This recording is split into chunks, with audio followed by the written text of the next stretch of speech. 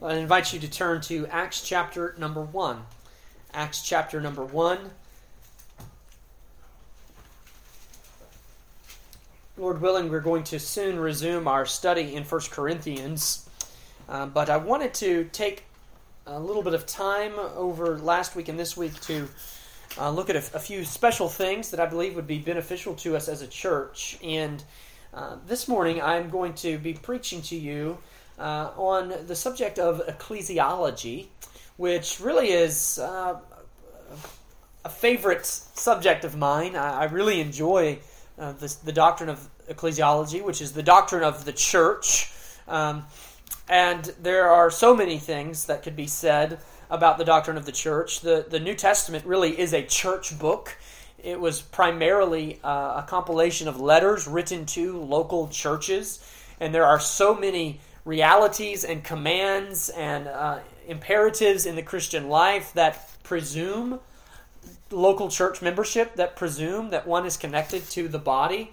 And what I want to show you this morning, though, is an interesting study. I remember when I first saw these connections, and I want to make some connections in your mind and in your Bibles this morning. And I remember when I first saw these connections and just how it solidified to me the importance of the gathering of the saints, the importance of the local church.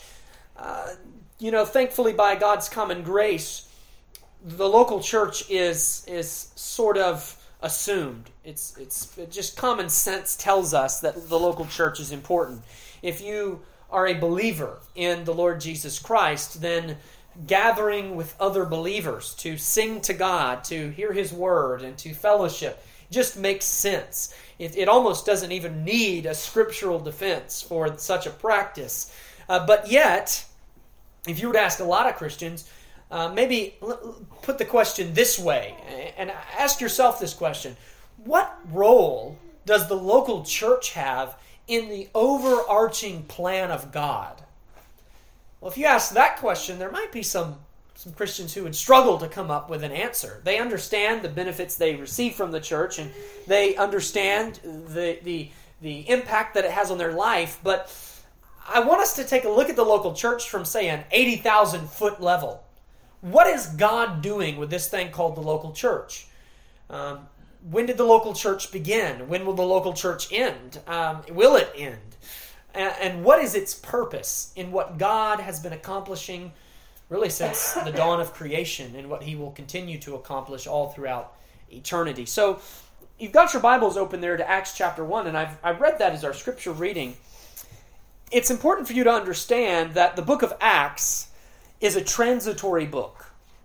Acts is a book that documents the transition from the Old Covenant administration to the New Covenant administration. And the book of Acts is a very unique book in the New Testament. It's a historical book, really. There's a lot of narrative. There's a lot of historical dialogue and events that are documented in the book of Acts. I had a professor that said the book of Acts is not a book where we would go to found our doctrine, but where we would go to demonstrate our doctrine. And I think that's helpful advice. In other words, what that means is what the book of Acts does is it puts bone and flesh and skin on the epistles. The epistles are sort of the blueprint for the church. In the epistles, we read how we are to conduct ourselves as the church of the Lord Jesus Christ. And then we go to the book of Acts and we see what that looks like in practice. So the book of Acts is a very, very important book for our understanding. We see in the book of Acts an outward change of covenantal administration. God has, of course, established with His people a gracious covenant. He established that covenant in the garden after the fall of man. Our confession even reads that it pleased God to enter into a covenant of grace with Adam. And that covenant of grace was to be God's plan for redeeming His people. But when God redeems His people, He doesn't just immediately beam them up into heaven. No, He leaves them here on earth. Why? Why does he do that? Well, so that they can worship him and praise him and serve him while they live here on this earth. And you say, well, how do they know how to do that? Well, he's given them written instructions. He's given them testaments, testimonies. The term testament, the word testament, is synonymous with the word covenant.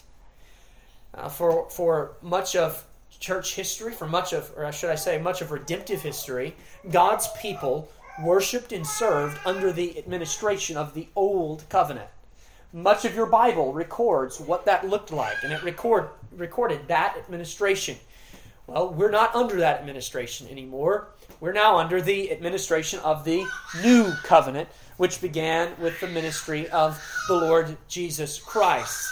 And a lot of our theology and a lot of our practice would be cleared up if we start from the very beginning of this transition.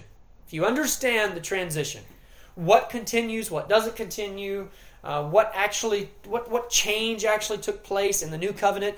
There's a lot of theological errors because of people that want to bring the Old Covenant into the New Covenant, and then there's a lot of theological errors of people that want to take eternal, immutable principles and say, it's just the Old Covenant, we're in the New Covenant now. So we need to understand this transition. And that in and of itself could be a very lengthy study, maybe one that would be profitable for us to do at some point here at this church. But what I want us to look today is a very specific aspect of that transition as it pertains to how God is to be corporately worshipped.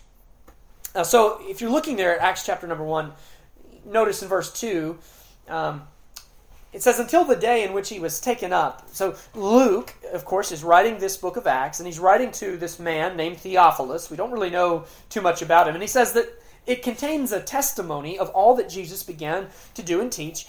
Verse 2, until the day in which he was taken up, after that he, through the Holy Ghost, had given commandments unto the apostles whom he had chosen. So you know that in between the resurrection and ascension of Christ, Jesus spent 40 days teaching his apostles in a glorified body. He spent 40 days teaching his apostles.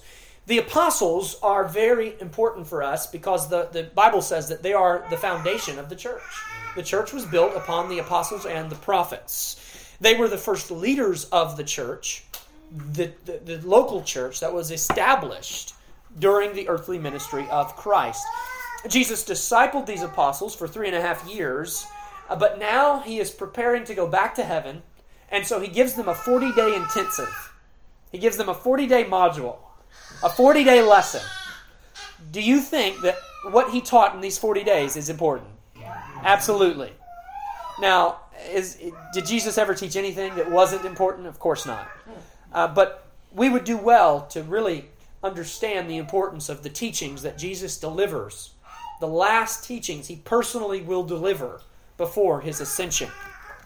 We don't have to sit in the dark wondering what Jesus taught about. Here he is with these under-shepherds that he left to care for his church. The apostles had received the ecclesiastical blueprint from Jesus Christ, the master builder, and they are now tasked with carrying out and maintaining this divine design until the Lord returns. There's some debate on when exactly did the church begin. Well, there are some who will argue that the church began in the Old Testament. Well, certainly there were an elect people. There was an elect assembly in the Old Testament. But one of the reasons why, I jokingly say this tongue-in-cheek, but one of the reasons why we're Baptists is because we believe that the new covenant is actually new. So the local church is something that's new and specific to the new covenant administration. But then you have others that will say, well, the church didn't actually begin until perhaps the day of Pentecost or much later in the book of Acts. I think the Bible's unmistakably clear on this, that the church was established personally by Jesus Christ during his earthly ministry. That's when the church was built. At this point, in Acts chapter number 1, they had baptism, they had the Lord's Supper, they had church discipline. He gave them to that in Matthew 18. They had the Great Commission. And later on in chapter 1, they're going to have a business meeting. All of the components have been assembled. The church has been built. But there's a key aspect of the church that hasn't yet happened, and that's what we're going to see today. But back to this lesson that Jesus is delivering. This lesson. What is he talking about? What is the subject of his lesson? Look at verse 3. To whom also, this is the apostles, he showed himself alive after his passion, old antiquated word for just his sufferings. After he died on the cross and rose again, he showed himself, he proved himself by many infallible proofs, being seen of them 40 days. And here's the subject of his lesson. And speaking of the things pertaining to the kingdom of God. Say, what did Jesus teach the apostles before he ascended into heaven? Certainly he gave them a conference on church growth strategies, right?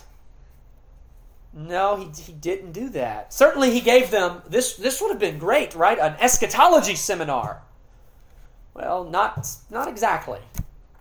No, for 40 days, Jesus taught on the kingdom of God. On the kingdom of God. That tells us, brothers and sisters, that the subject of the kingdom of God is very important. Very important.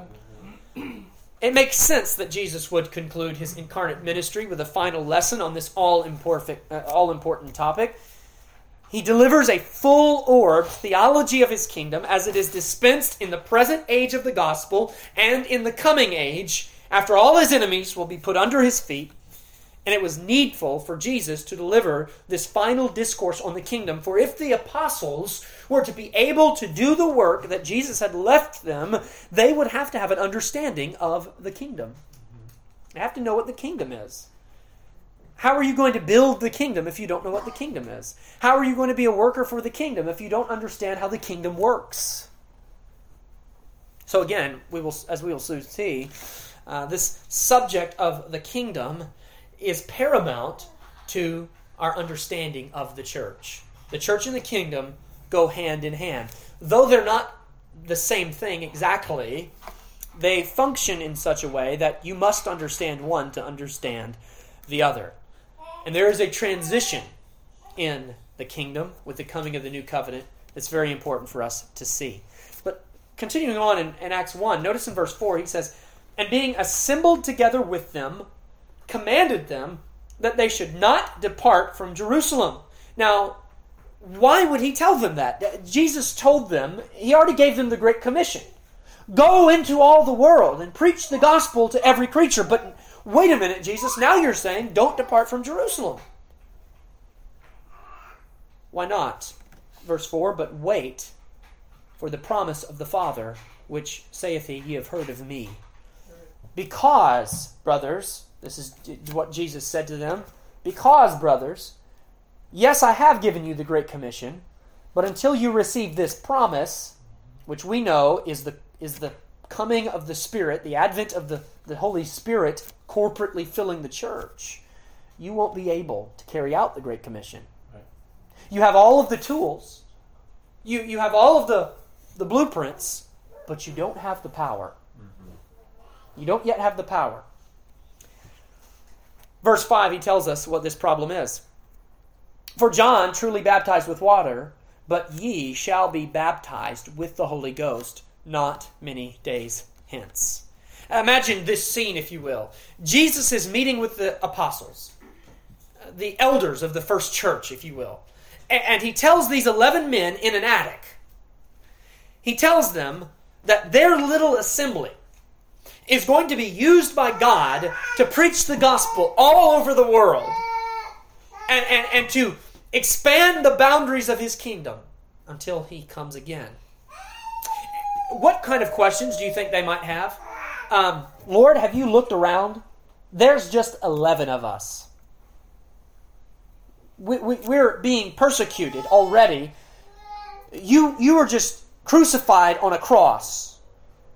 I don't know if you realize this, Jesus, but your church isn't really popular in the world right now. And you mean to tell me that you're going to use us? We're going to preach the gospel throughout the whole world? All the odds are against us. And so Jesus tells them, yes, I know all of that. But what you don't know is just how powerful this promise is. You're going to receive the promise of the Father. The Spirit of God will descend upon this congregation and will fill this institution called the church, and it will empower you to do things that you could never do if you really were just 11 men in an attic. Not by the strength of their flesh, but through the spiritual empowering of the Holy Ghost, they would carry out the Great Commission. Just as John immersed individual believers in water, so would Jesus immerse his church in the Holy Spirit. Now, my goal this morning is not to talk to you about the baptism of the Holy Spirit, but it's a very important doctrine that's very misunderstood. I want you to understand one truth about it. I could say so much, but there's one thing I want to be clear about. Jesus is the administrator of this baptism. The Holy Spirit has never baptized anyone into anything. Jesus is the one who does the baptizing. The Holy Spirit is the medium into which we are baptized.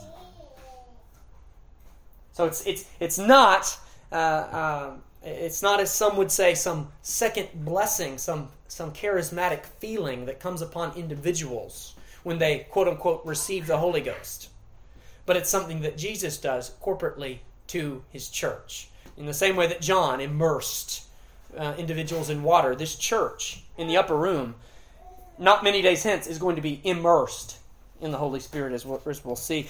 Look at verse 6 in Acts chapter 1. They asked a question that has been throwing theological conundrums at Christians for 2,000 years. How many funny eschatological views have come from Acts 1:6? I have no idea. He says, when they therefore were come together, they asked him, saying, Lord, wilt thou at this time restore again the kingdom to Israel?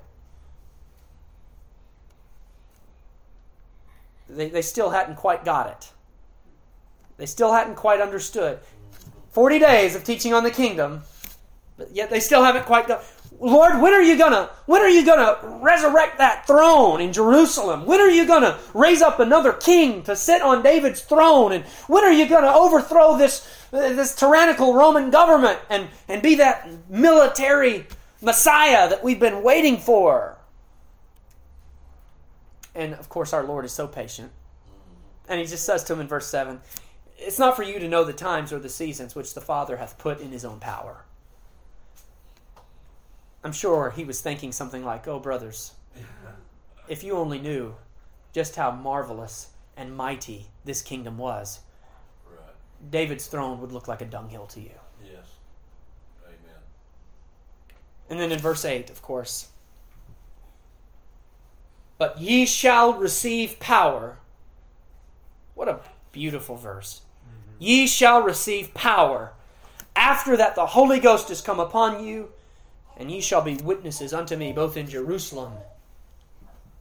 And here's the transition. This was controversial in the first century. Both in Jerusalem and in all Judea and in Samaria and unto the uttermost part of the earth. Jesus says, I'm not establishing some physical earthly kingdom in Jerusalem. No, you're going to be witnesses unto me throughout the whole world. My kingdom is going to encompass the whole earth. Right. Amen. This mighty kingdom that Jesus spoke of and the institution of the local church are aspects of the transition from the Old Covenant ministration to the New Covenant ministration. By understanding this transition and the administration of the New Covenant, we will understand the role that the church plays in redemptive history. And by the time I'm done this morning, I want you to understand that this verse in Acts 1:8 is just as personal to you as it was to the apostles themselves. You are a part of what Jesus is doing through his kingdom and through his church. So let us examine this transition from the Old Covenant to the New Covenant. And we're going to look at it in two phases. Number one, we see there is a transition in the kingdom of God. And number two, there is a transition in the house of God. Okay? Number one, the kingdom. Well, the first thing we need to do is we need to define what aspect of the kingdom are we talking about. Because there is, of course, a universal kingdom. God is the sovereign ruler over all things. And in that kingdom, he overcomes all enemies. No one stands. There are no rebels. He is sovereign in that kingdom. And then there's the spiritual kingdom, which is the invisible kingdom through which Christ rules in the hearts of his people. When we talk about the transition of the kingdom, we are speaking of the mediatorial kingdom, the intermediate kingdom, the kingdom through which Christ rules through mediators, or he rules through a medium. He rules through a medium. It is a visible manifestation of his kingdom. And he has, on earth, a visible manifestation of his kingdom. He always has, and he always will. When we talk about the transition of God's kingdom, this is the kingdom that we're referring to. God has always had such a visible manifestation. Let me ask you a Bible question. What was the visible manifestation of God's kingdom in the Old Testament? It was Israel. Israel. The physical, ethnic nation of Israel was the kingdom of God. They were also a political state. Let me say to you, and again, this could be a message in and of itself, the kingdom of God is no longer identified with any particular political state. Amen. It is not. America is not the kingdom of God. China is not the kingdom of God. But in the Old Covenant, Israel, the nation, the physical, geopolitical nation, was the kingdom of God. If you were not an Israelite, you were not in God's kingdom. In order for you to be a citizen of God's kingdom, you had to become an Israelite. You had to become what they called a proselyte. Didn't matter how old you were.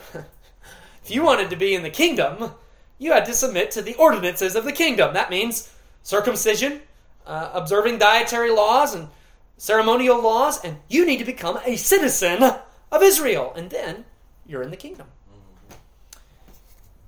But what does Jesus say in Acts 1?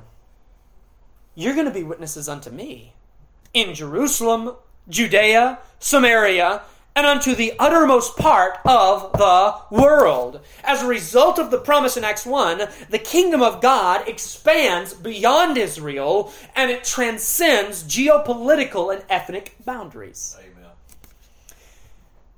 So, you say, well then where is it today? If it's not identified with any particular nation, where is it?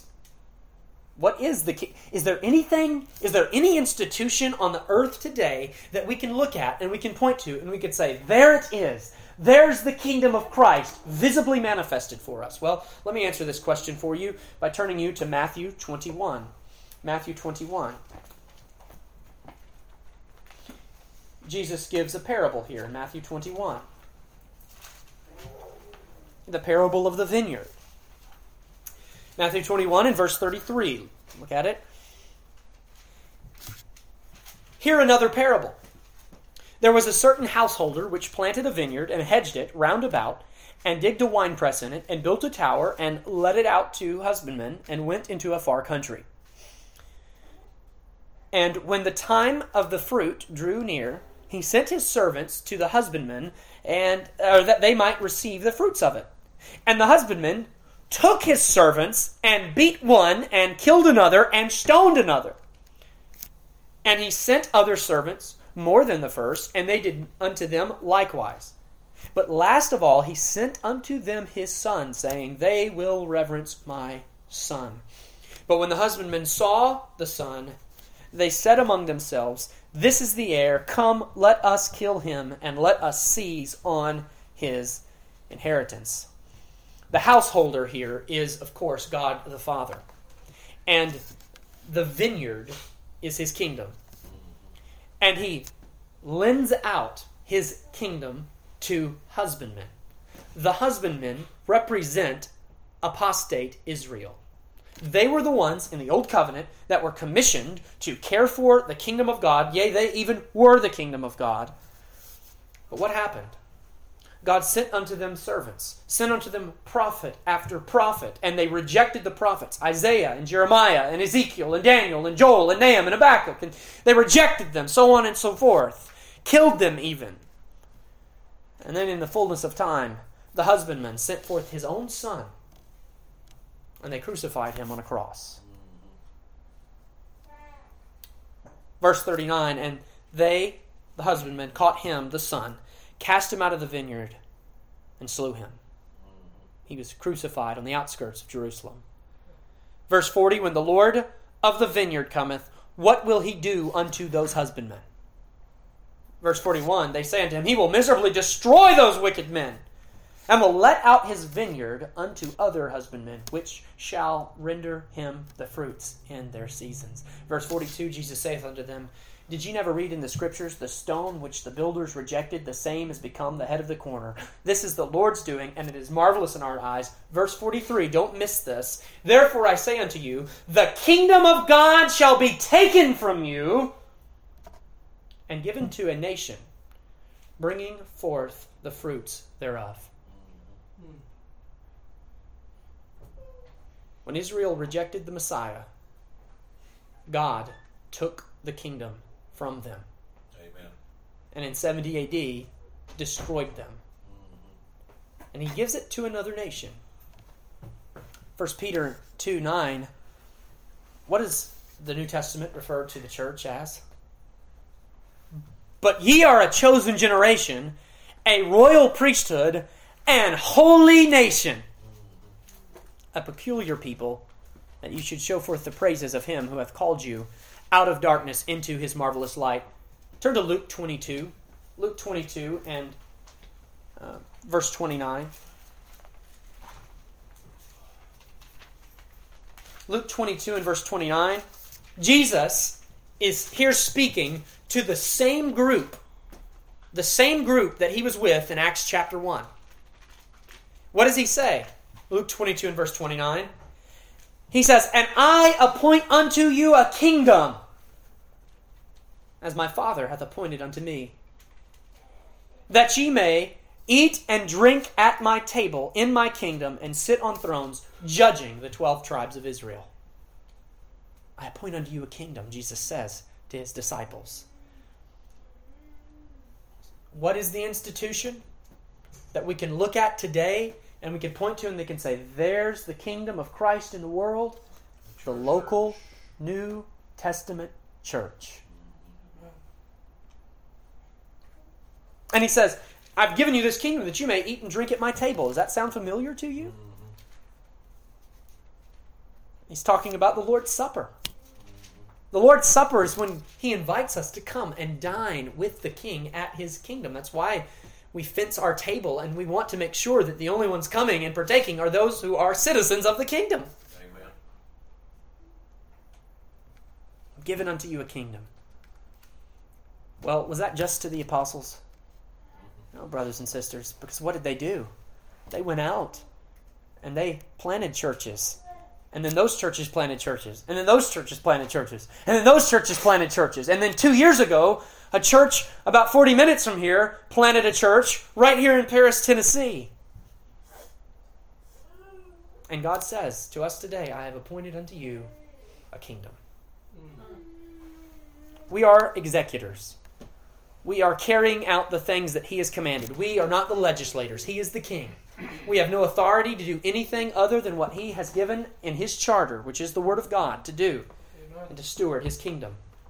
And so long as we follow his word, when he comes back, we, his husbandmen, he will say to us, well done, my good and faithful servant. But when we begin to try to carry out the work of his kingdom in a way that he's not prescribed in his charter, we become wicked, miserable husbandmen. Matthew 16, verses 18 and 19.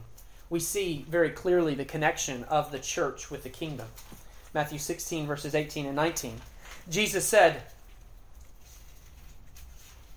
and I say also unto thee that thou art Peter, and upon this rock I will build my church. The gates of hell shall not prevail against it. And then in verse 19, I will give unto thee the keys of the kingdom of heaven. Kingdom of God, kingdom of heaven, they're synonymous terms in the New Testament. What institution holds the keys of the kingdom? The church. The church does. And whatsoever thou shalt bind on earth shall be bound in heaven, and whatsoever thou shalt loose on earth shall be loosed in heaven.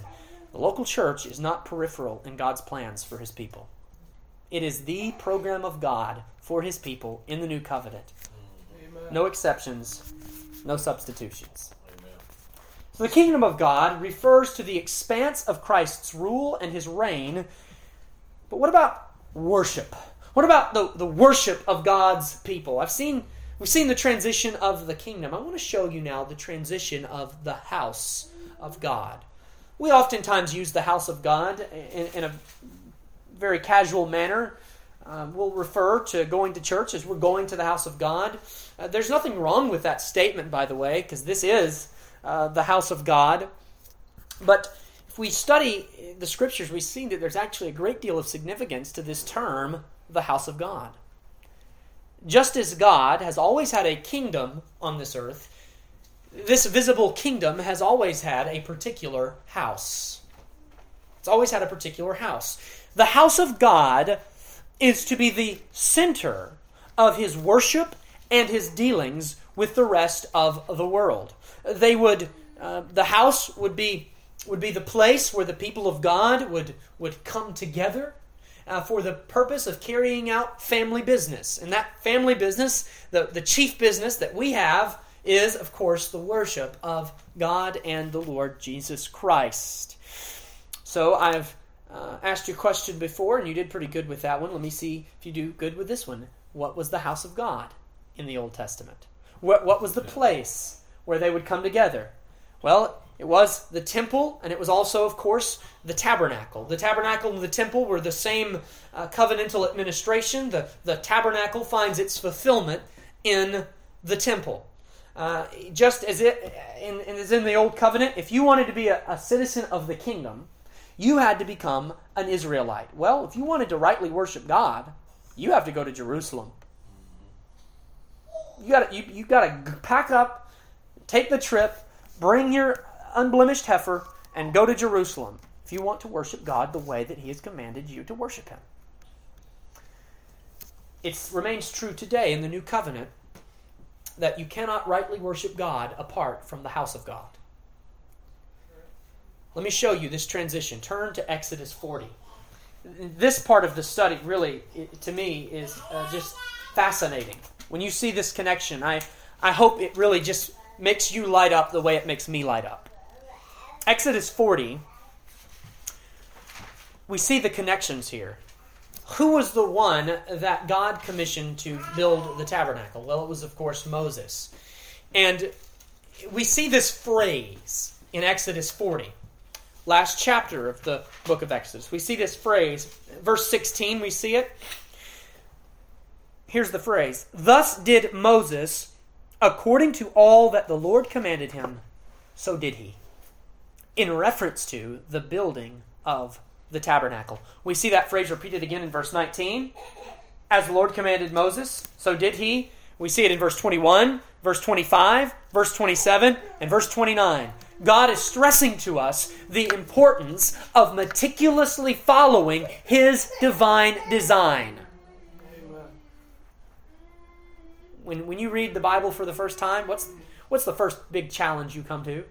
Well, for most of you, it's probably the several chapters in Exodus where he's just describing all of these materials. And you read that and you think, what is the purpose of this? This is the purpose of it, brothers and sisters. Because it matters how we worship God. It matters how we serve God. It matters. If God said, take a brass pole and put a golden laver on it and overlay it with sheepskin, you can't use stainless steel and aluminum foil. You must use the materials that God commanded in his word. And Moses, as a faithful husbandman, did whatever the Lord commanded him. Let me ask you a question. When was the tabernacle built? This is not a trick question. When all the materials were assembled together, right? When was the church built? When Jesus assembled it in his earthly ministry. But the church was unable to carry out its commission before it received divine power. So too the tabernacle.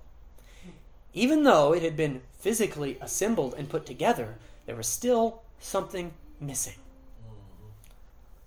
Verse 34. Moses did all that the Lord commanded.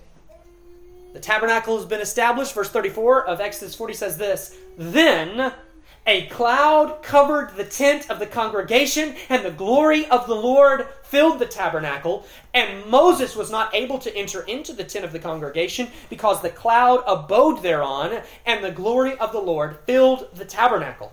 And when the cloud was taken up from over the tabernacle, the children of Israel went onward in their journeys. But if the cloud were not taken up, then they journeyed not till the day that it was taken up. For the cloud of the Lord was upon the tabernacle by day, and fire was on it by night, in the sight of all the house of Israel throughout all their journeys. What makes the tabernacle the house of God is the Spirit of God descending upon it.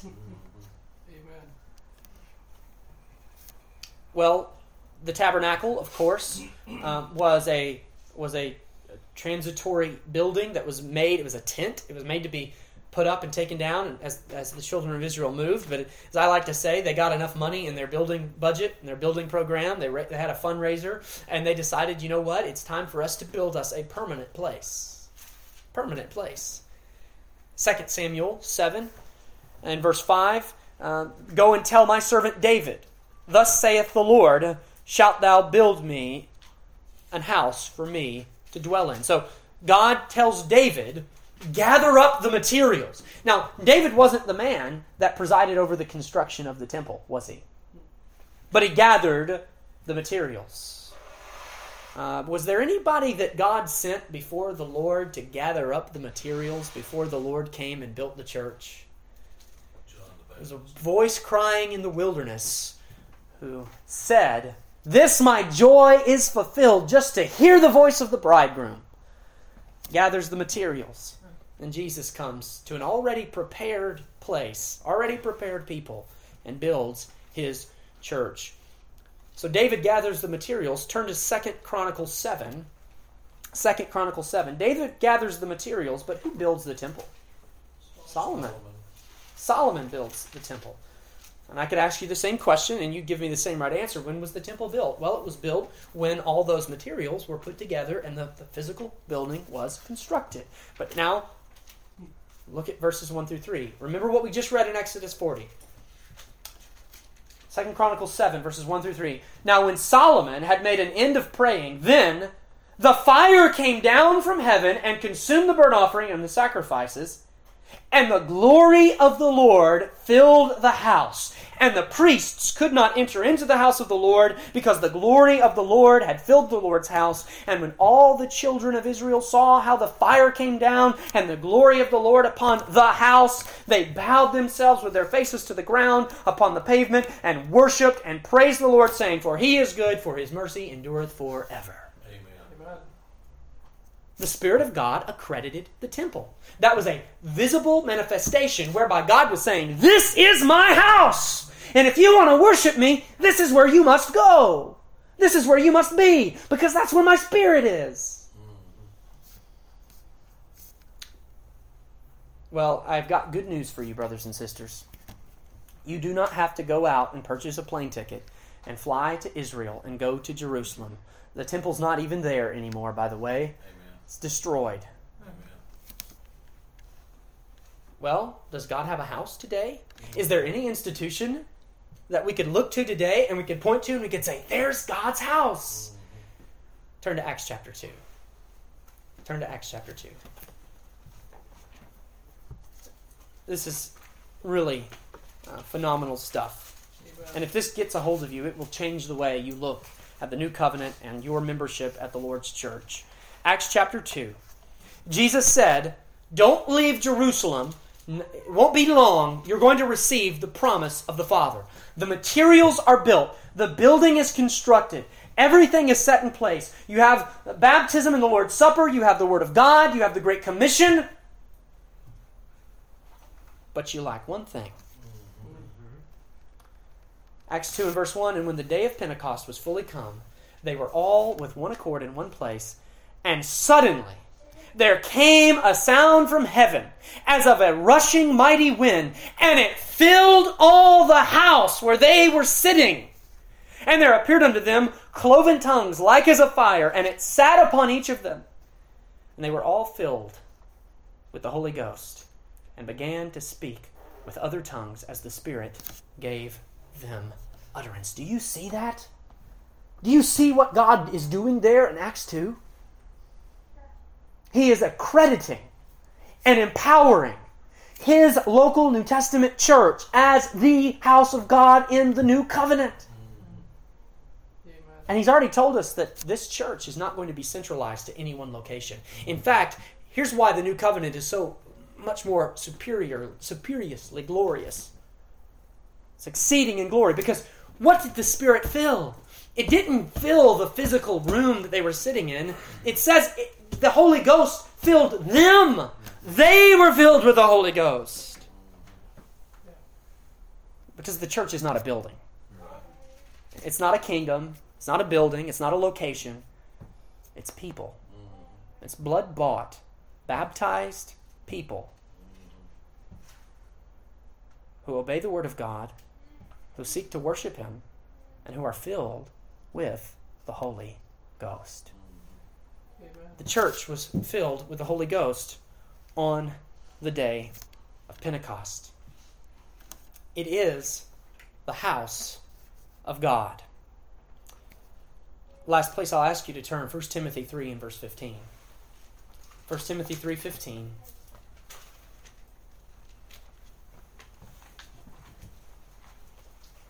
Paul is writing now this new covenant epistle. I want you to think of the epistles as you would think of those chapters in Exodus with all those building instructions. Does that help you to see their importance? You say, well, how significant are those instructions in the latter half of Exodus? How significant are those instructions? How significant is the book of Ephesians? How significant is the book of Romans? How significant is the book of 1 Corinthians? Well, you would say, absolutely essential. Those books contain indispensable doctrine for us as New Testament Christians. Well, Exodus chapters 20 through 40, just as indispensable to someone who wanted to worship God in the Old Covenant. So Paul's writing this epistle. This is to Timothy. But it's still a church epistle. He's writing to Timothy as the pastor of a local church. And he says, these things, verse 14, these things write I unto thee, hoping to come unto thee shortly. Verse 15, but if I tarry long. This is why I'm writing to you, Timothy, because I might not get there on time. And if I don't get there on time, I want you to know, that thou mayest know how thou oughtest to behave thyself in the house of God, which is the church of the living God, the pillar and the ground of truth. You know, there is a certain behavior that is expected of church members. And that's not talking about rules. I'm not talking about a list of just do's and don'ts, but I'm talking about God cares about what we do. He cares about how we worship. He cares about how we treat one another. He cares about how we interact. It matters to God. Those things matter to God. We do not have the liberty to worship God any way we see fit. Could you imagine someone in the Old Testament? Could you imagine an Israelite in the Old Testament saying, you know what? I just don't feel like going to the tabernacle today. I've prayed about it, and I think that I'm going to worship God in my tent with my family. We're gonna do our own thing today. Would that have worked? Absolutely not. They would have said, what do you mean you're going to worship God however you see fit? No, God has given us these divine instructions to build this tabernacle, and He said, this is the way that you worship me. And He even sent the Spirit to descend upon the tabernacle and fill the tabernacle so that we would all know that this is where we go if we want to worship God.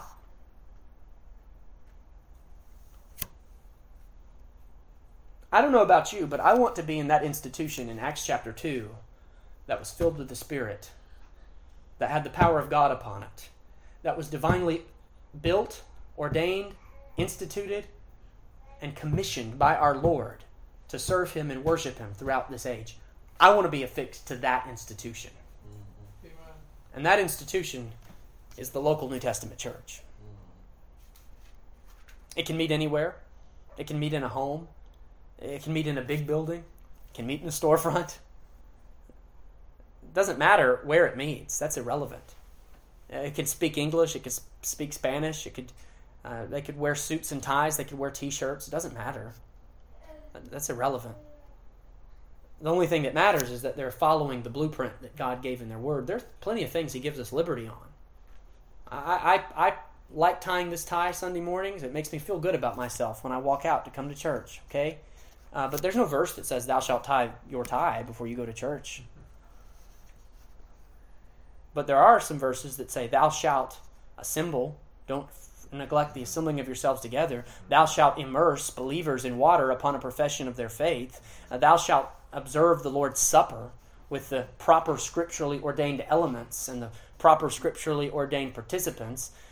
Thou shalt sing psalms and hymns and spiritual songs. Thou shalt preach the word of God. Thou shalt exercise biblical church discipline. And thou shalt preach the gospel into all the world until I return. Those things are not negotiable. And if we're going to worship the Lord rightly, we must be following this blueprint. This is nothing new. I'm not really preaching anything today that's radical. This is what Christians have always believed. This is what was codified in the confessions of the church at the time of the Reformation. Let me read to you from the confession we hold at this church, the 1689 London Baptist Confession of Faith. In chapter 26 in paragraph 4, the confession states that Jesus Christ had the power to institute the local church. And then paragraph 5 says this, in the execution of this power, wherewith He is so entrusted, the Lord Jesus calleth out of this world unto Himself through the ministry of this word, by His Spirit, those that are given unto Him by His Father, that they may walk before Him in all the ways of obedience, which He prescribeth to them in His word. Listen to this. Those thus called, so saved people, those He saves, He commandeth to walk together in particular societies or churches for their mutual edification and the due performance of that public worship which He requireth of them in the world. The members of these churches are saints by calling, visibly manifesting and evidencing in and by their profession and walking their obedience unto that call of Christ, and do willingly consent to walk together according to the appointment of Christ, giving up themselves to the Lord and to one another. Isn't that beautiful? By the will of God, in professed subjection to the ordinances of the gospel. That's what grace will do in your heart, by the way. When God saves you out of this world, you don't want to sit around in it anymore. You know, there's something that God puts within you, a spirit that He puts within you, where you say, I want to find some other people that He's been gracious to. And I want to go and be with them. And I want to give myself up to them. Commit myself to them. And love them and have them love me. And I want to worship the Lord together with them. It's a natural desire that God gives us. And I praise God for that desire. So I don't mean to sound too harsh. I really don't mean to sound too abrupt. See, I'll be the first to tell you that nowhere does the Bible say you have to be a member of this church. Absolutely not. But you do have to be a member of the Lord's church if you're going to worship Him rightly. If you're going to obey all that He's commanded. That's what the Great Commission says, right? Go into all the world, preach the gospel to every creature, teach them to observe all things whatsoever I've commanded. Do you realize that all of those things that Jesus commands require others? How are you going to practice baptism worshiping God alone at your coffee table? How are you going to practice the Lord's Supper worshiping God alone in your kitchen? No, we need one another. There is a real sense in which I am dependent upon you for my obedience. Because if I don't have a church, there are things that Jesus has commanded me to do that I'm unable to do. We need one another. How much more ought we to love one another? Let me close by just reading you a list here. This is just an interesting tidbit contrasting the Old and New Covenant administrations. They both had a chosen builder. The Old Covenant had Moses. The New Covenant has Christ. They both have a visible house. The Old Covenant had the tabernacle. The New Covenant has the temple. or the new covenant has the church, excuse me. The old covenant had the tabernacle and the temple. The new covenant has the church. They both had ordained ministers. The old covenant had Levites, prophets. The new covenant has pastors, elders. Pastors or elders. Same office, two terms to describe them. They both have chosen ordinances. The old covenant had feasts and ceremonies, and dietary laws, and so on and so forth. Well, the ceremonial laws of the new covenant are the ordinances of the church, baptism and the Lord's Supper. They both have a divine accreditation. They were both immersed and filled with the Spirit.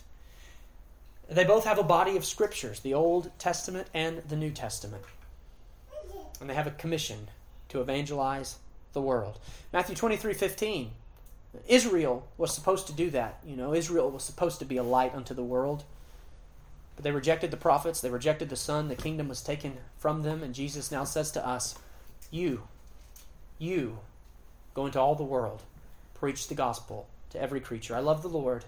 I love His church. I love each one of you. I pray that God would continue to do this work in us and through us for His honor and His glory until He returns. Father, we thank you in Jesus' name for your goodness to us.